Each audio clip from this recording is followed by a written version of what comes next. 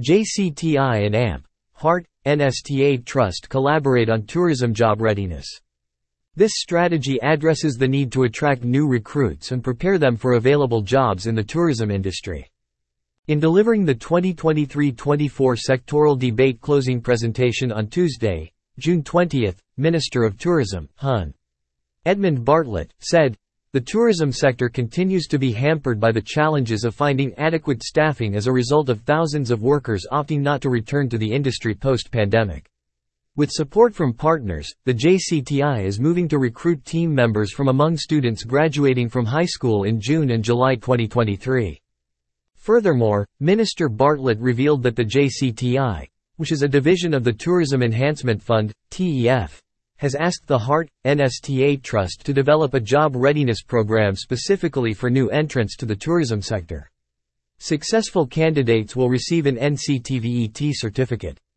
I think that it is also important to note that for the first time, we have an associate degree in hotel management and customer service for the sixth formers of over 30 high schools in Jamaica," the tourism minister stressed, adding, "The goal is to attract 2,000 to 3,000 new recruits to the industry."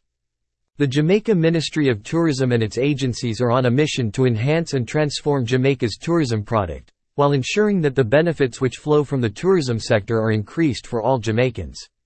To this end, it has implemented policies and strategies that will provide further momentum for tourism as the engine of growth for the Jamaican economy.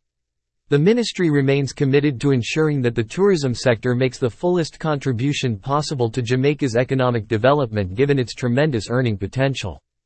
At the ministry, they are leading the charge to strengthen the linkages between tourism and other sectors such as agriculture, manufacturing, and entertainment, and in so doing encourage every Jamaican to play their part in improving the country's tourism product, sustaining investment, and modernizing and diversifying the sector to foster growth and job creation for fellow Jamaicans.